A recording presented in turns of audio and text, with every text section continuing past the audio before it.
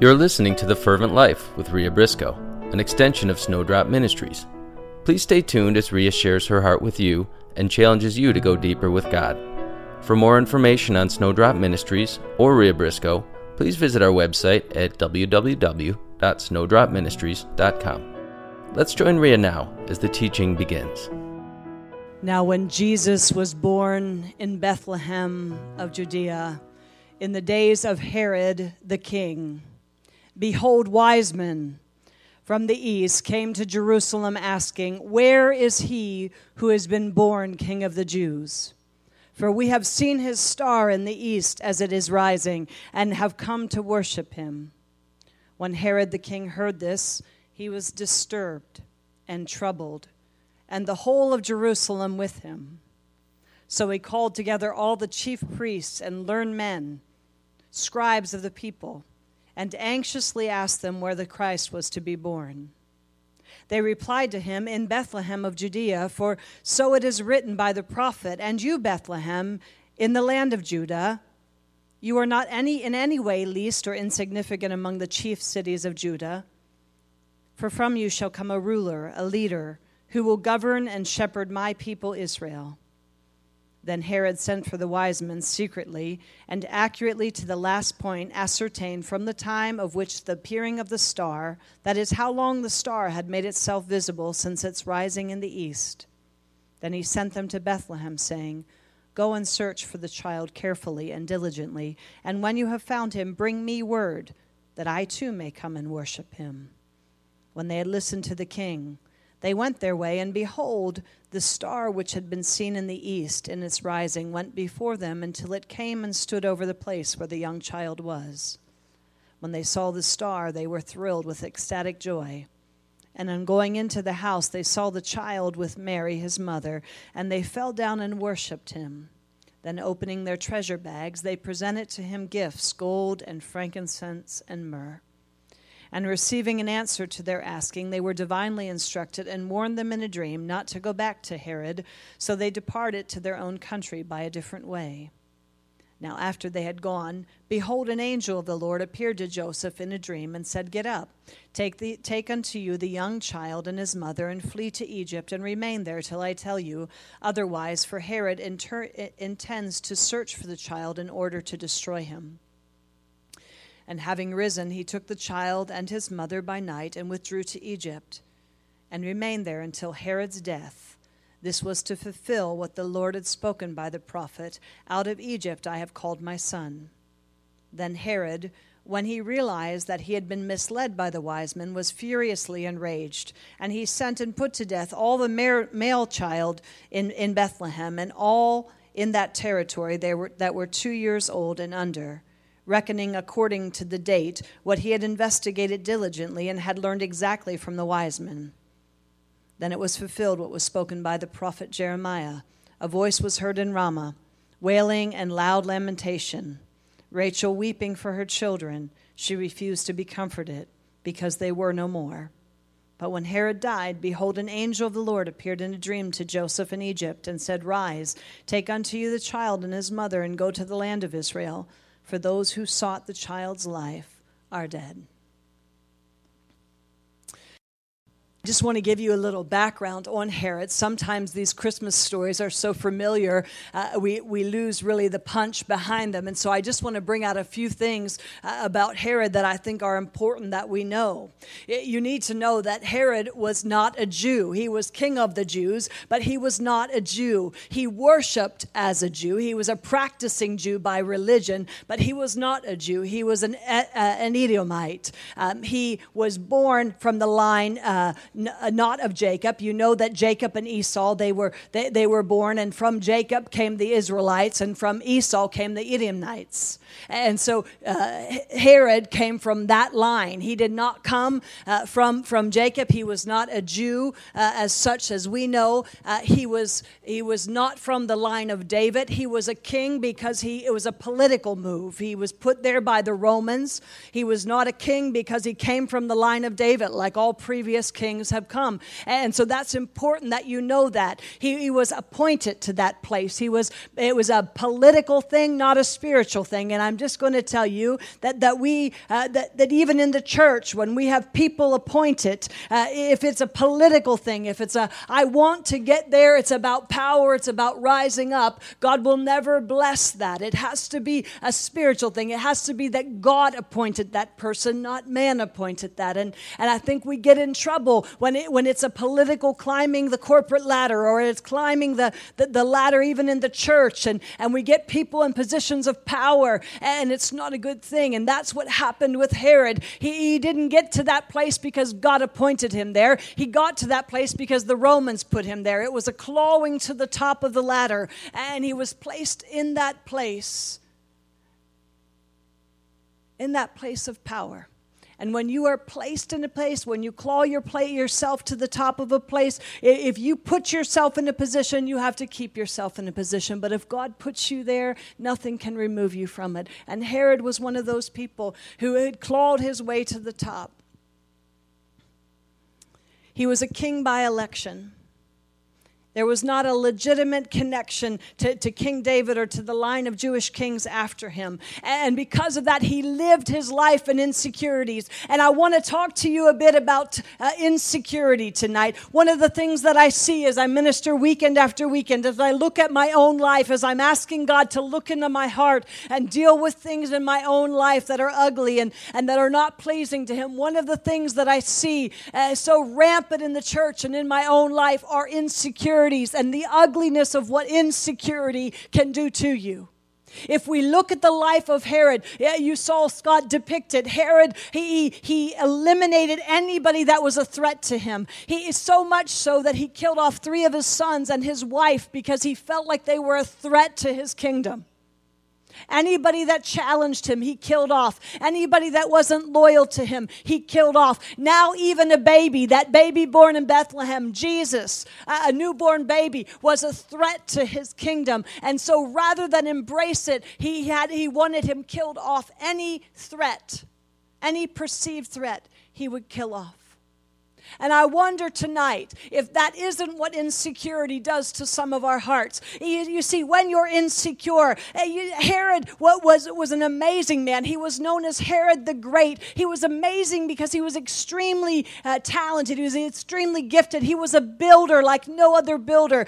You'll know that Masada, many of you know Masada if you've ever been to Israel. Herod built Masada. Masada stands yet today. It was a brilliant workmanship. It was one of his brilliant masterpieces, and he had many of them. He rebuilt the temple, and he built lots of statues to himself, and he built cities, and he was amazing. He was only 4'4", something like that. He was a very short man. He was a little man, but he wanted so badly to be big. He wanted to be big, and I don't mean big in height, big in stature. I mean, he wanted to be great. He was driven to be great. And all those accolades, all those things that he did in his life, it was to silence the lie, I believe, deep in his spirit, that he really was not great. You see, he was an illegitimate king. He wasn't put there legitimately. I think all his life he was probably dogged by that. You see, the Jews hated him. They knew that he wasn't there because he earned that right. They knew that he was illegitimate, and his kingship was illegitimate. And you see, if what you believe deep down in your soul is that you really are illegitimate, if you really believe that you're inadequate, you see, that's what insecurity does. Insecurity says, I know this is where I'm at, but this is where I want to be, and all I can see is the gap in between. And illegitimacy, anytime you're insecure.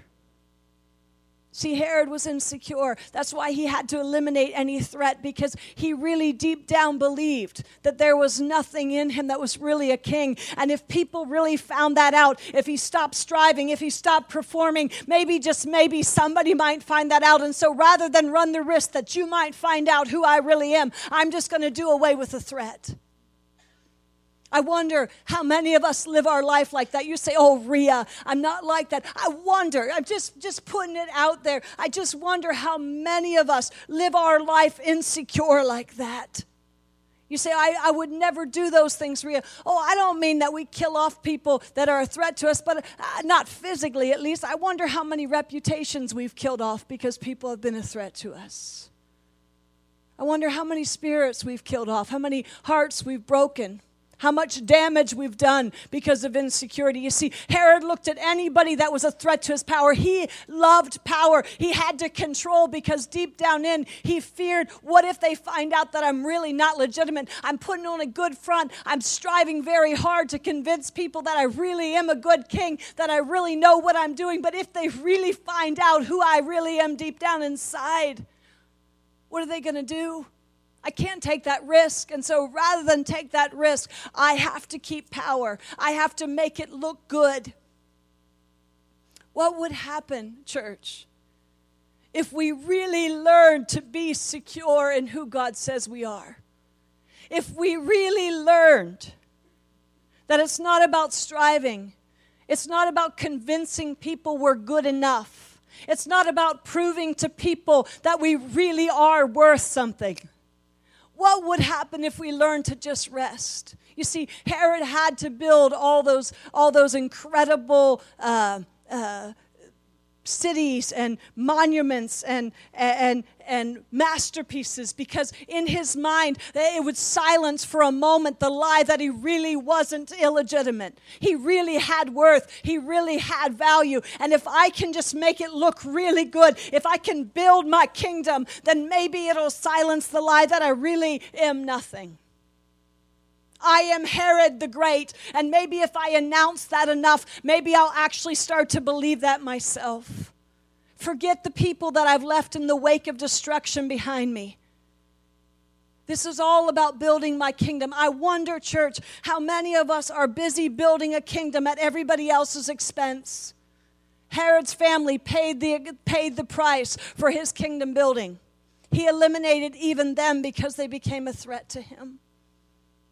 It's interesting to me that in that passage is paralleled the birth of the real King of the Jews. A baby who born in a manger. I love that he was born in Bethlehem. That scripture says, Leslie, can you just open your Bible to that passage so that I can see the scripture about Bethlehem? It's interesting to me that Bethlehem, if you've ever been to Bethlehem, it's really this small town. In fact, the commentators I read said that the children that would have been murdered, we think that it's this astronomical number. It probably would have been maybe as few as 20 because it was such a small town. Bethlehem was a tiny town. Even if you go there today, it really is not very, you expect to go visit and it be this incredible place. It was the birthplace of Christ. You expect it to be this place that's going to wow you, and it really is this dirty little town, and it's really not anything to be impressed with. And I love that that's the place he chose to be born. I love that. I love that it is this obscure place, and yet Scripture says, the prophet says, out of you, O Bethlehem, will come a king. I just love that. I was reading in the Amplified Bible, it's, and you, Bethlehem, in the land of Judah, you are not in any way least or insignificant among the chief cities of Judah. For out of you shall come a ruler, a king. And I just love that. Do you understand that the Christmas is all about the Christ child being born in you? Do you know that he was born to die so that you and I would not be left here as orphans? He came to die and then to come and live within each one of us. He says, I have to go so another can come. So that Christ can come and be born in us. The Holy Spirit can live in us. Do you understand that he wants to be born in you this Christmas season? That king wants to be born in you, and he's saying, you are not the least insignificant. You see, when you understand that you and I are not insignificant to him, that we are of value, that we are of worth, it doesn't matter. We can stop striving. We can stop seeking the approval of man. Herod, all he wanted was the approval. He wanted the people's approval. He wanted people to think he was worth something. He wanted to be valued, and he would eliminate anything that was going to run up against that thought. Any threat to that, any threat to his power, any threat to his control. You see, you have to control when you're insignificant. You have to control when you're insecure. You have to control when you're fearful that people are going to really find out who you are deep down inside. Do you understand who you are deep down inside? Do you understand that the King of Kings and the Lord of Lords has come and he's taken up his dwelling place is in you? Like he said to Bethlehem, you are not insignificant among rulers. The king is coming out of you. Do you understand that the King of Kings and the Lord of Lords wants to be born in you? You are not insignificant. You have the breath of God in you. Do you understand that the Holy Spirit lives within you? You are his dwelling place. My goodness, why do you let Sally down the street make you feel insignificant? Why do you let her make you feel insecure? Why do you let Sam at work make you feel insecure? Do you understand who you are? You see, it's a resting place when you begin to understand. I don't have to attack somebody. Today I was at a party and I got in line and we were waiting for our food and I went to get in line. I saw somebody who has not been nice to me, really not nice to me. In fact, she's really kind of mean to me. And I saw her in line and I realized that I was going to have to stand behind her. And I'm just going to be honest with you because I know not many of you are, you're not as flawed as I am. But I will just be honest with you. I saw her standing there and I thought, I'm not getting in line behind that. And she immediately saw me coming and she turned her back. And I thought, you stinker. I can't even believe you just did that to me. And I was like, Lord, I am not going to be nice to her. I'm just going to let you know. I am not going to be nice to her. I won't be mean to her, but I am not going to be nice to her. And I'm having this conversation with the Lord in my head. And I hear him say, Rhea. And it wasn't a, oh, Rhea, I understand. It was a, Rhea. It was one of those. And I was like, Lord. Now, I'm just being honest because I know that you're not insecure. I know that. But can I just share from my heart? And she's been mean. Like, if I told you what she did, you'd be like, I would tell her a thing or two, too. And so really, I thought, if you think for 1 second I'm being nice to her, Lord, I am not. Let's just make this clear now. I don't need food that badly. Rhea. And I'm like, oh, why do you make me do this? I'm not happy about this, Lord. I just want you to know I'm not happy. And so I got in line behind her, and I thought I might be in line, but I am not talking to her. And I felt my arm rise up, and I put it on her shoulder because she wasn't about to acknowledge me there. And I put my arm on her shoulder. I said, how are you doing? It's so good to see you. And I thought, I don't even feel right, Lord. This is fake. I want you to know this is fake. Fake, fake, fake. It's fake, Lord. I don't mean it. I don't really care how she's doing. And I'm having this conversation with the Lord. And he's like, Rhea, choose. Choose. Choose love, Rhea. Choose love. You see, Herod, when he came against the baby Jesus, what happened was love was born in the manger there. Love was what he was coming up against. You see, Herod's throne was built on insecurity. Herod's throne was built on power. Herod's throne was built on control. But the throne that Jesus was going to sit on was built on love. His throne was never about power. He had all the power. Who knows? Jesus had all the power. I love when he says, I could have called a legion of angels. I could have done that, but I chose not to do that. He came born to die. His was not about power. His was about dying to live. Dying to live. I love that when the devil took him to the wilderness to be tempted, just not right before he went to the wilderness to be tempted by the devil, we saw the heavens open up and the Spirit of the Lord descend like a dove on him. And we heard the voice of the Father say, this is my beloved Son in whom I am well pleased. Do you understand that Jesus had done nothing at that point? He hadn't even begun his ministry at that point. You see, it's not about striving. It's not about works. It's not about doing for God. Do you understand that he is well pleased with you right now? Right now. If you don't, he's well pleased with you when you are at your worst. Can I just tell you that he loves you? He loves you right where you are. It's not about striving. It's not about achieving. It's not about doing for him. He loves you. And when you really get that he loves you, that he is pleased with you, that you are chosen by him, that you are his beloved. Do you understand that when you get that, not just here, but when it gets deep within your heart, you don't have to be insecure anymore. You don't have to battle anymore. You can rest. And I felt like he was saying, Rhea, choose love. Let love be born in you right now. Let it be born in you. I know you were hurt. I understand you were hurt, Rhea, but this is not a time for you to be insecure.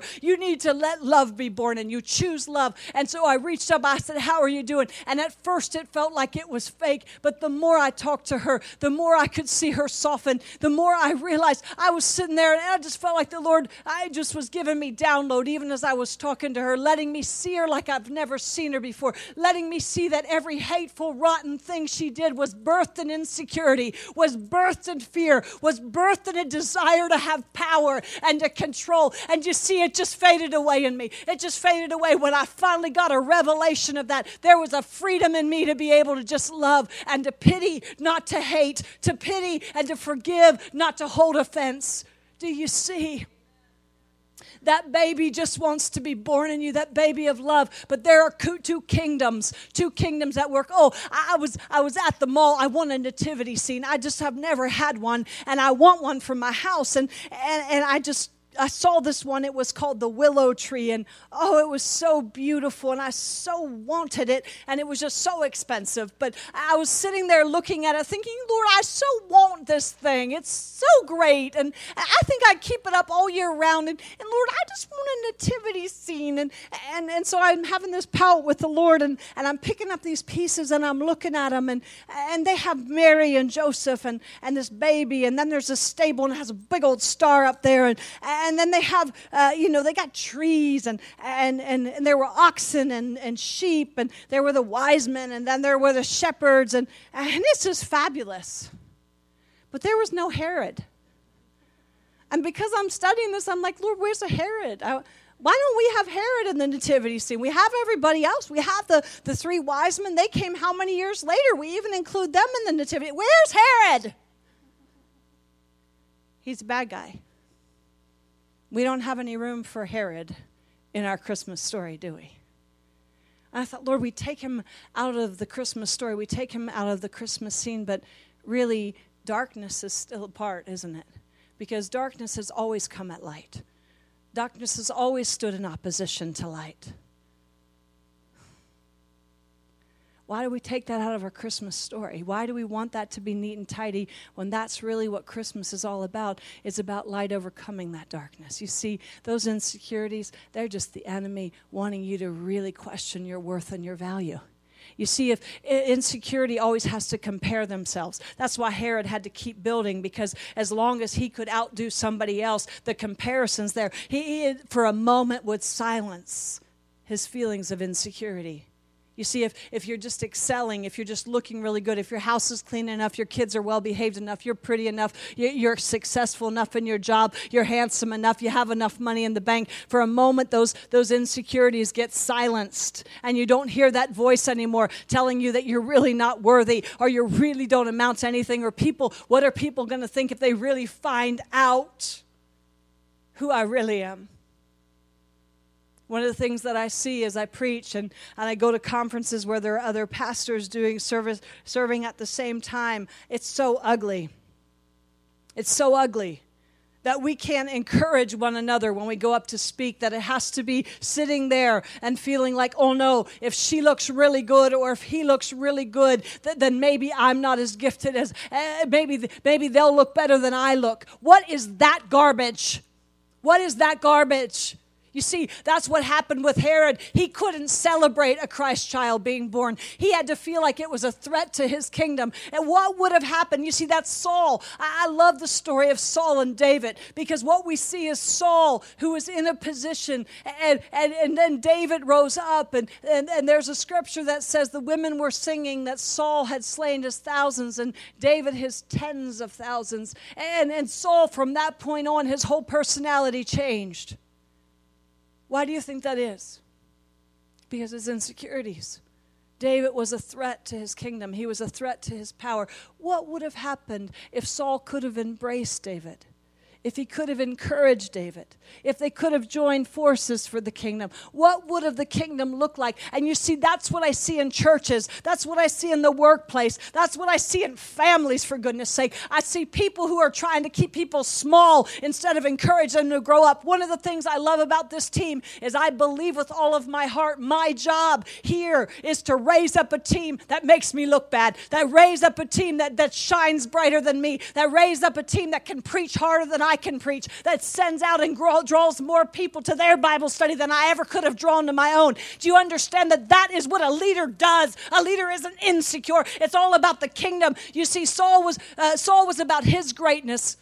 Herod was about his greatness. Jesus was about the Father's greatness. And you see, if our focus is our own greatness, if our focus is about promoting ourselves, whether it be in the workplace, in our home, you see, some of us are women, I'm just going to talk to you, your focus was stop about promoting yourself and promote your husband a little bit, what your marriages would look like. I'm just going to be honest with you. What would happen if we promoted God's will in our life? Today, when I stepped in that line, I wanted to promote me. I wanted to say, Lord, do you know what she did to me? And he was like, Rhea, promote my greatness. Let love be born in you. Let love be born in you.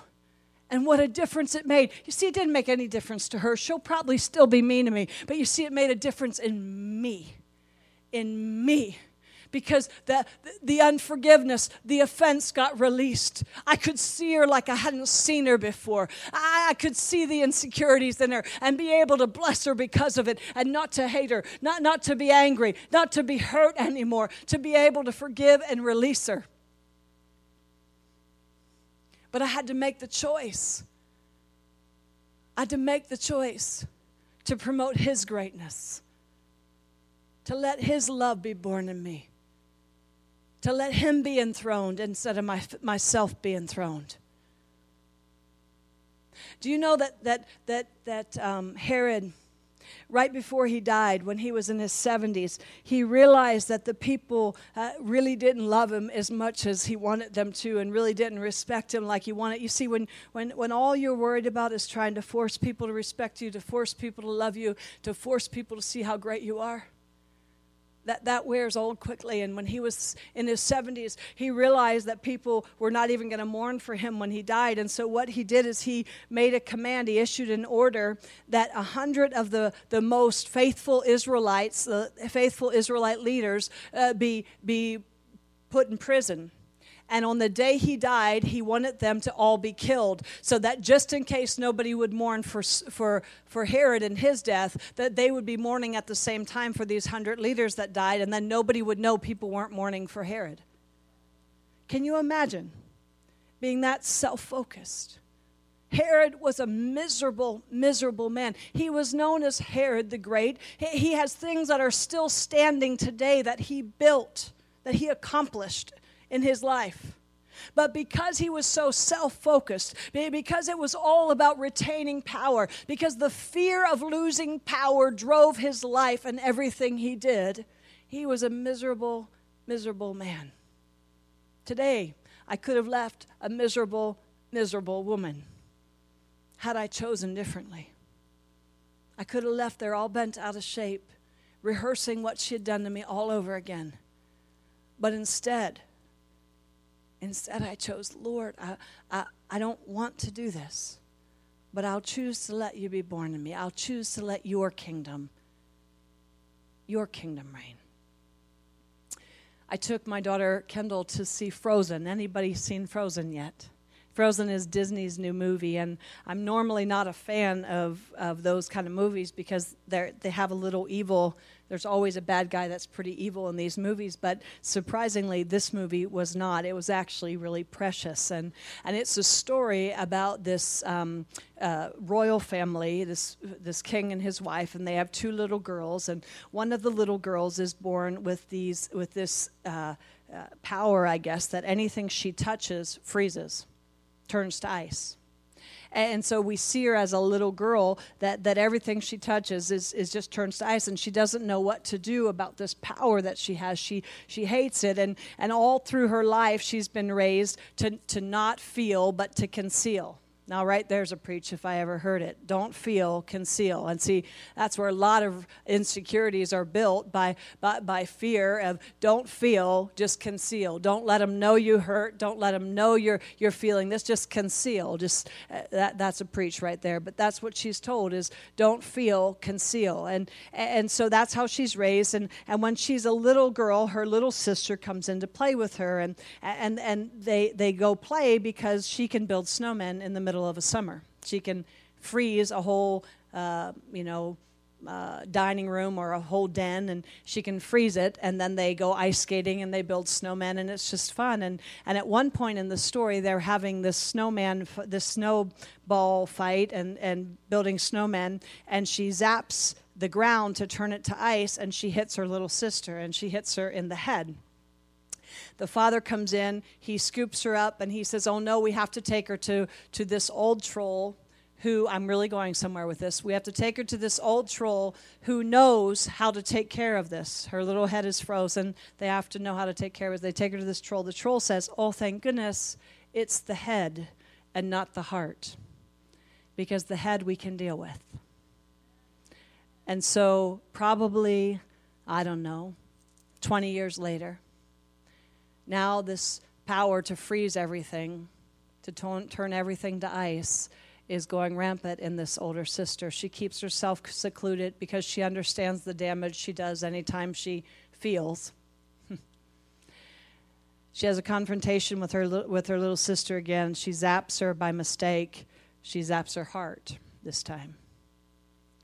And this young man scoops her up. He takes her to this troll leader. The troll leader says, there's nothing I can do because now it's her heart and not her head. And he says the only thing that can unfreeze her frozen heart is an act of love offered out. Is an act of love will be the only thing that can unfreeze her frozen heart. And as I'm sitting there watching this movie, I'm leaning, Leslie was beside me, and I was like, Les, this is a sermon if I ever heard it. And I so want to just stop the movie and run down front and say, let me just tell you about this. This is just such a sermon. But as I was watching this movie, I thought about I'll just use myself. And how I have the power. I have the power to turn icy hearts and to wound that way. But more importantly, I sat there thinking about the number of times that as a child, my head got frozen by words, by acts, by things that people had power over me that would wound me deeply and harden my heart and harden my thinking. And the troll's words that as long as it's the head, we can help that. You see, when somebody's unkind words, when somebody's insecurities, when somebody's wounding just hits the head, we can heal. That can be worked through and healed. But when their words and their insecurities and their unkind things get deep in your heart and they freeze your heart, you harden your heart. You see, my heart was hardened today towards that woman. She'd hurt me deeply. She zapped me deeply with her coldness. And it affected my heart. And I had a choice. I could stay frozen. I could stay hardened. What happens in this movie is you're thinking the act of love is going to come from the man that this young girl is dating, that he's going to kiss her, it's going to be her Prince Charming, everything's going to be great. But what happens is her act of love is to the person who wounded her, to her sister. And when she sacrificed herself for her sister's benefit, her heart unfroze. And I thought to myself, isn't that the world we live in? We can choose to stay frozen, to stay in pain, to stay insecure, to stay needing to control, to stay needing power in our life, to stay hidden, to stay striving, to stay in competition. Or we can choose an act of love that unfreezes our hearts. And that act of love is to let Christ be born in us and to give that out to somebody else. Throughout this whole movie, you're expecting the act of love to be to this woman, to the one whose heart's frozen. Little did you realize that it had to be her act of love, her choosing to love in the midst of her frozen heart. Today, when I met that woman, it was my choice to love in the middle of my frozen heart that thawed me out, that made me get unfrozen. Herod never let that happen in his life. He died a miserable, miserable man trying to hold on to power, staying frozen in his hatred, frozen in his need to control, frozen in his insecurities. And he died a miserable man. Notice how he used those wise men in the story. They came to worship. That was the first threat. You're going to worship somebody other than me. You think more of somebody else than you think of me. And that triggered his insecurities. And he deceives them. He manipulates them. He uses them to get what he wants. Do you know anybody that does that? And he sends the wise men out, and he says, I want to worship them too. I want to worship him too. Go tell me when you find him.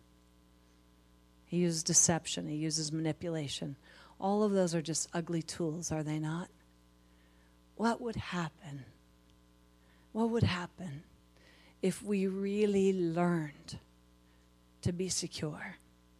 If we could promote the welfare of somebody else, if we could make somebody else look better than ourselves.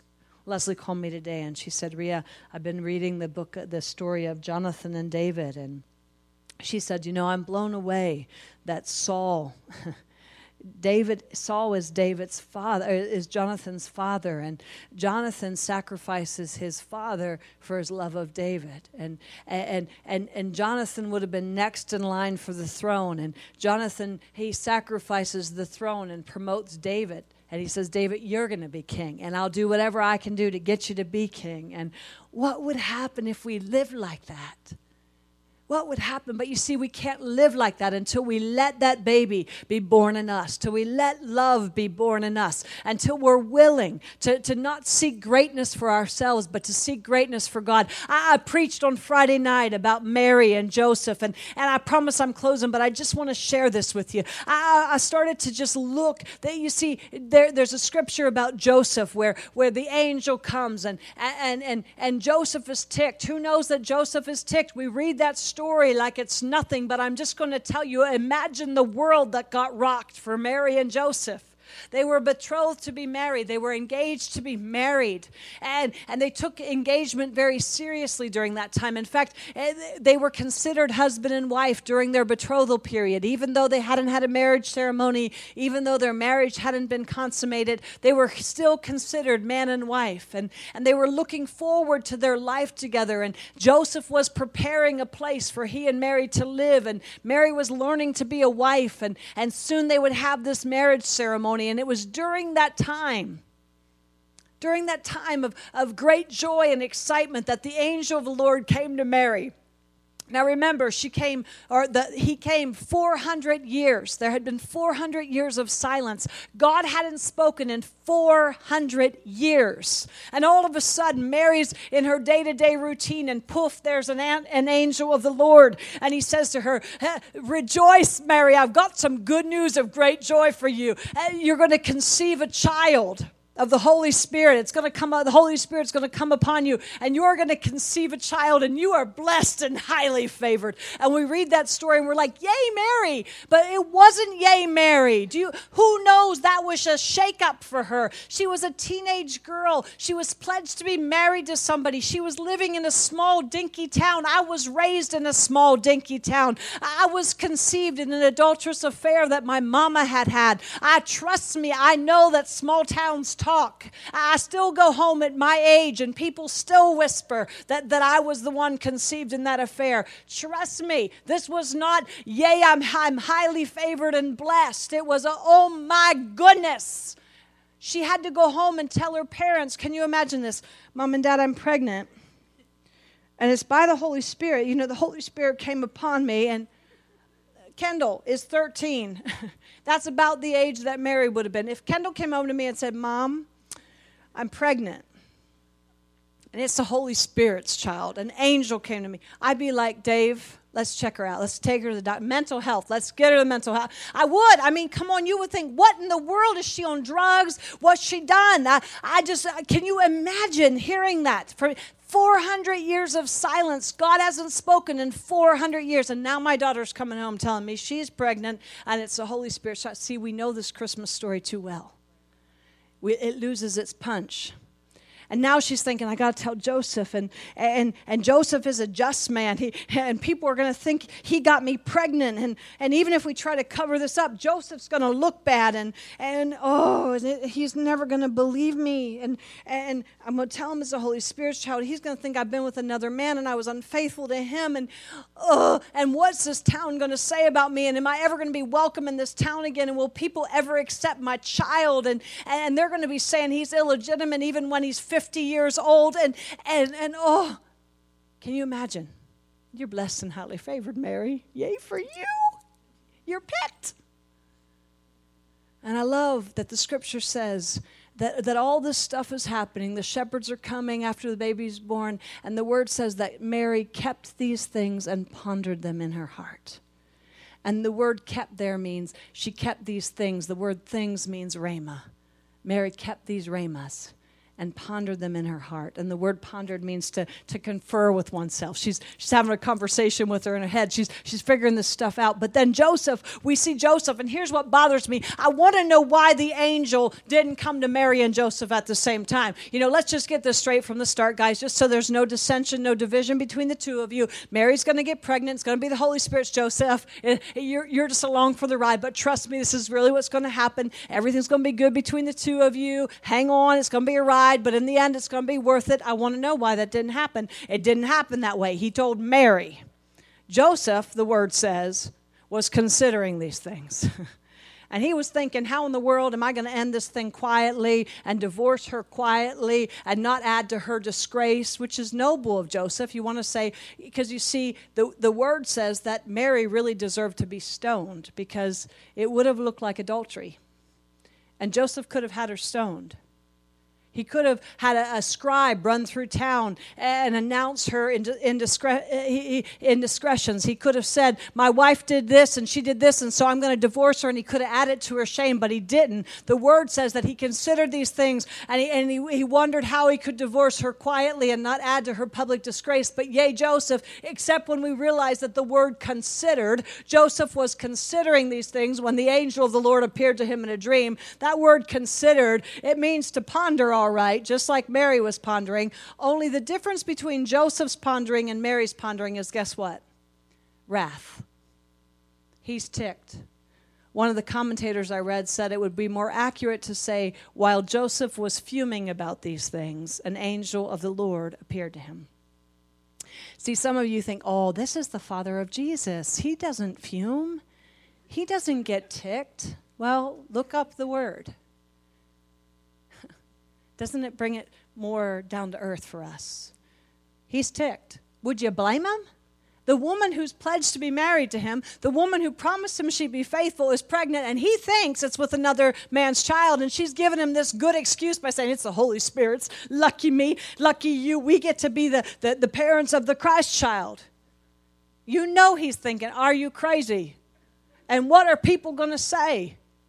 And I'm saving my own hide if I go through town and say, guess what Mary did, and I had nothing in this. And I look good. I come out looking good. But he's not even going to want to do that. He's contemplating, he's considering, even though it's with wrath and even though he's fuming, how he's going to handle this. And the angel of the Lord comes to him and says, Joseph, it's really like she says it is. And you're to take her as your wife. And you're to name him Jesus because he's coming to save his people from their sins. And it was interesting to me as I studied that passage, the two different ponderings, the two different choices that we have in life, how we're going to deal with things. Because Mary, the word says, she considered these things and pondered them in her heart. And the word things there, as I said, is rhema. You see, Mary didn't fume. She waited for the rhema. Lord, I don't understand this. Lord, this is going to be hard. Lord, my whole life is going to be rocked, but I know you're in this.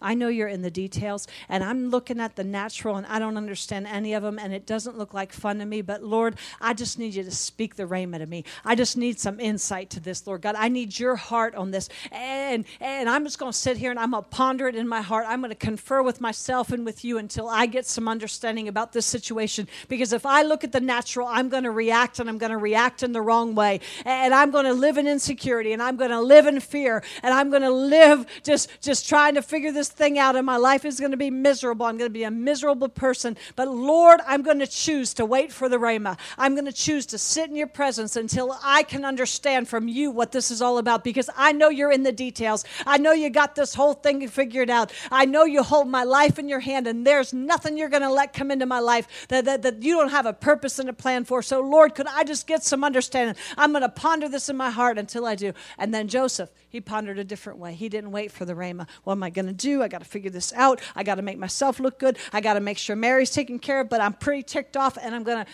You see the difference? Today, I was pondering. When I went behind that woman in line, I was still pondering. And it wasn't a good one. It was the fuming. And then the Rhema came. Rhea, would you let me be born in you? Would you let me be born in you? It's such a better way. You see, Mary, what she finally arrived at, we know this. She says, may it be to me according to your word. She came to a place where she would embrace his plan and his purpose for her life. Lord, whatever you say, I'll do. Whatever you allow in my life, I'll embrace. May it be to me according to your word. My situation stinks right now, Lord, but may it be to me according to your word. My whole reputation is going to be shot, Lord, but may it be to me according to your word. I might lose the person I love the most, but may it be to me according to your word, because, Lord, I trust you with the details, and I'm not about my greatness. I'm not seeking my greatness. I'm not promoting myself. I'm promoting your kingdom born in me. Let your child be born in me. Let your kingdom be born in me. Let be born in me. What would happen if we let him be born in us instead of insecurities be born in us? What would happen if we let him be born in us instead of fear be born in us? What would happen if we let him be born in us instead of our own purposes be born in us? What would change in our life? You see, Satan is not afraid of you coming to church on Sunday morning. He is not afraid of you having K-Love playing in your car. He's not afraid of you having a fish bumper sticker on the back of your car. Do you know what he's afraid of? He's afraid of Christ being born in you. He's afraid of you saying, be unto me, Lord, according to your word. Oh, he's not afraid of you pondering and considering. He's afraid of you reaching the point where you say, I'm considering all this in my heart, and I'm pondering it, Lord, and I'm not moving from this place till I get your rhema, till I get your understanding, but may it be to me according to your word. He's not afraid of you getting behind somebody with your insecurities and thinking and fuming over what they did to you, and you trying to remain in control and in power, and how you can outpower that person, and how you can let her or him know they didn't get to you. He's not interested in that. That's not a threat to him at all. A threat to him is letting love be born in you, reaching out in love, letting Christ's throne rule in your life. Let his kingdom reign in your life. The kingdom you're building doesn't threaten the enemy unless it's Christ's kingdom being built in you. Do you see the difference? Do you see the difference? You see, we don't have to live in fear. Like Herod, we don't have to eliminate every threat that comes at us. Somebody can be mean to us and we can still love them, because it isn't about our greatness. Someone can think we're not all that and a bag of potato chips, and it doesn't matter anymore. You know, when I got these scars on my face, I'm like, Lord, look at these scars. And my sister said to me, Rhea, your beauty is not on your face. Your beauty is on the inside of you. It's the Christ in you that makes you beautiful, Rhea. Do you understand it's not about our greatness? It's not about our greatness. It's about his greatness. How will this world change if we let his kingdom and his greatness be our goal in life, and we stop trying to tear down and eliminate and destroy any threat around us. That means you can be nasty to me, and instead of me perceiving it as a threat, I can love you. That means you can be better at me than something. Instead of me perceiving it as a threat, I'll embrace and love you. That means you can talk dirt about me, you can talk smack about me, and instead of me running and hiding and avoiding you, I can embrace you and love you. That means you can be nasty and hateful to me, and instead of me wanting vengeance, I can embrace you and love you. Because may it be to me according to your word, Lord. You knew this was going to happen before the foundations of the earth. And this must be going to form something in me that couldn't be formed any other way. And so may it be to me according to your word. Long before Mary and Joseph knew how things were going to turn out. You see, that's why we read the Christmas story, because we know how it turned out, don't we? But Mary said yes long before she knew how it was going to turn out. Will you say yes to Christ being born in you?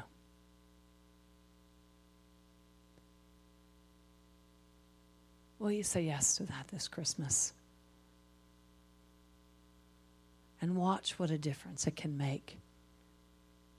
That act of love will unfreeze the hardest of hearts. Try to unfreeze some this Christmas season. Some of you have got family activities coming up, and you're dreading them. Oh, come on. Don't go in there with offense. Don't go in there thinking they said this about me. Don't go in there thinking I'm going to say a thing or two. Don't go in there thinking I'm not saying anything and I'm not even going to be nice. Go in there saying one act of love is going to unfreeze the hardest of hearts. And I'm going to choose to let love be born in me this Christmas season. I'm going to say, be it unto me according to your word, Lord. I'm going to ponder and I'm going to wait for the Rhema. I'm not going to fume. I'm not going to try to consider how I can do this and get out of this gracefully. I am going to embrace what you're doing in my life, Lord. And I'm going to wait for the Rhema and what to do next. But I trust you with the details, Lord. Let love be born in me this Christmas season.